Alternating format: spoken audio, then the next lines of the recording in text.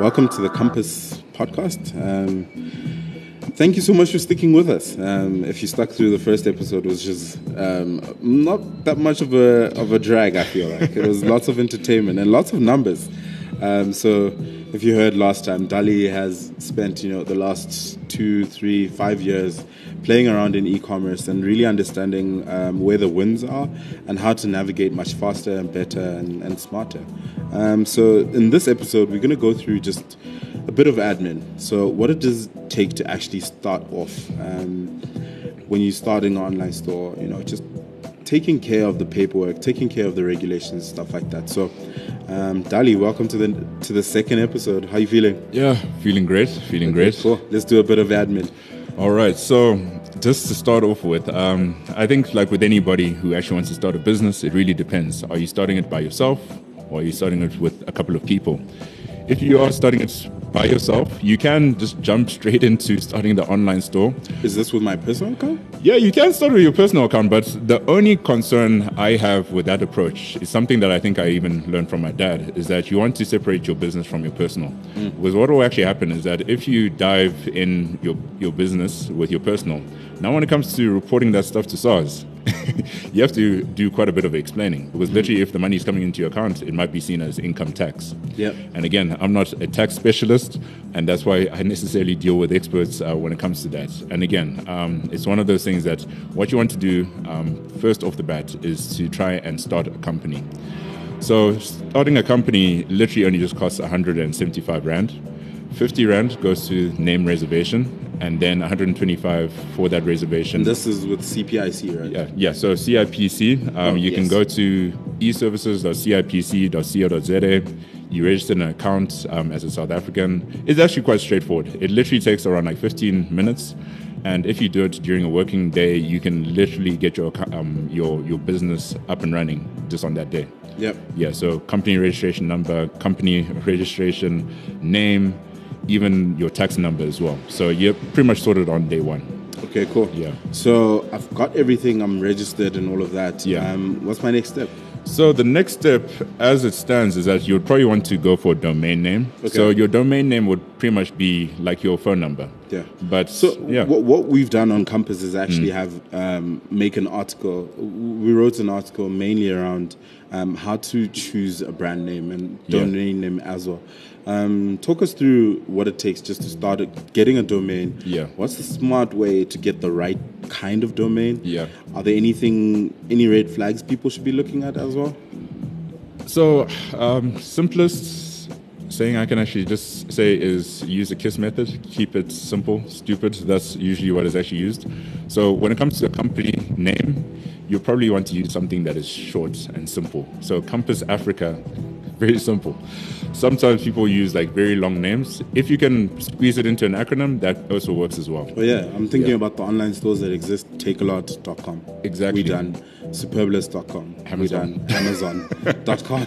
Exactly. And it's very straightforward. True. I mean, it doesn't really describe much, but obviously that comes in when you start doing branding and all of marketing and all of that.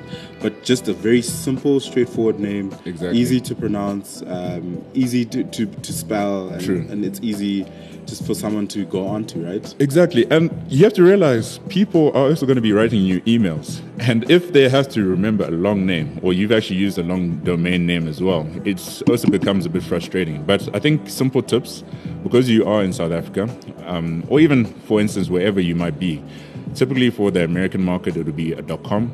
But if it's South Africa, typically you're best off using a .co.za. There are the likes of .joburg, .pretoria, .cape town, .whatever. Africa. Exactly. But the thing is that especially if, for example, you are trying to just go for your general audience, you try to talk their language as well. So same thing. If I'm going to be selling in South Africa, I'm not going to be selling in dollars. I'll be selling in rands.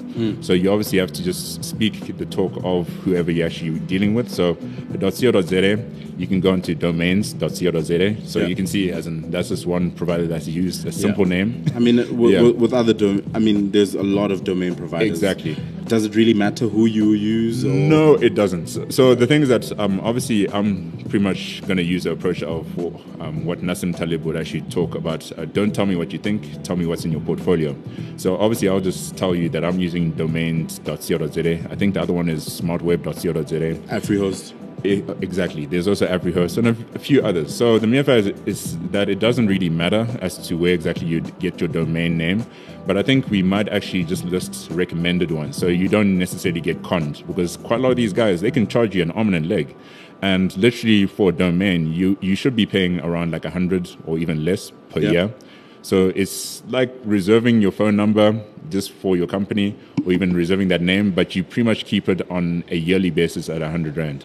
Yeah, I mean, I've typically had a bunch of different domains over the years, and I've often stuck with AfriHost. Yeah. Mainly because it's so simple. It feels like a very familiar platform. Exactly. And I haven't ever spent more than 100 Rand on a domain. Ever. So it's 100 Rand a month, and you get quite a lot for that. Yeah. Is there anything in terms of space that people should be looking at in terms of registering domains? I know it needs to be a secure domain. Yeah, so if you're talking about space, what do you mean by space? Like the uploads and stuff like that. Okay, so things that it really depends on what platform you will be using. So in my instance, I'm using Shopify, so there won't actually be a need for space. What you just need is a person who will give you a domain name that you pay for on a yearly basis. Like what was actually mentioned, $100, you don't have to stress about that. And so in terms of space, unless you're going to be doing your own company website, we'll talk about that later, but you can actually look for that option. And I think with AfriHost, they're charging like what, $45 or $49 per month. Yeah. Yeah, so it's quite cheap to actually go that route. But again, if you are looking at going the WordPress route, we'll talk about that more at a later stage. And then apart from that, I think the most important thing that you know is social media. So like with anything else, your best bet is that you try and also make sure that the handle that you're trying to look for has not been taken. And it's quite simple. As in, you've already got a name, you just go onto Facebook, Twitter, Instagram, and look for that particular name. My recommendation is typically to at least just reserve the domain, the handle, so at least someone doesn't just like hijack it and then try to take you for ransom. Yeah. And then probably just focus on the social media that you'll probably be actively using on a regular basis. So I mean, all of this sounds like it could take a day. So that's just basic admin, right? Exactly. You're just literally just making sure that you are taking all your trademarks. I think that would actually be the easiest term to use, that you actually want to keep your brand or actually your name towards you, because the last thing you want is that all of a sudden you might have had menu.co.za. And then all of a sudden you find that someone's already taken menu on social media and a variety of other places. So it's just having to just take a bit of foresight. It takes a bit of time to actually get through it. But literally, I think another approach, write down 10 names that you might think of, and you might actually be able to see as to what would be the best fit for you. So perfect. Yeah. So catch us on the next episode where we're going to be talking a lot more of the technicalities. So platforms that you can use to build out your online store, and what it actually takes in terms of a technical background, if any at all, to build these stores. So cool. Thank you so much, Dali. Awesome. Just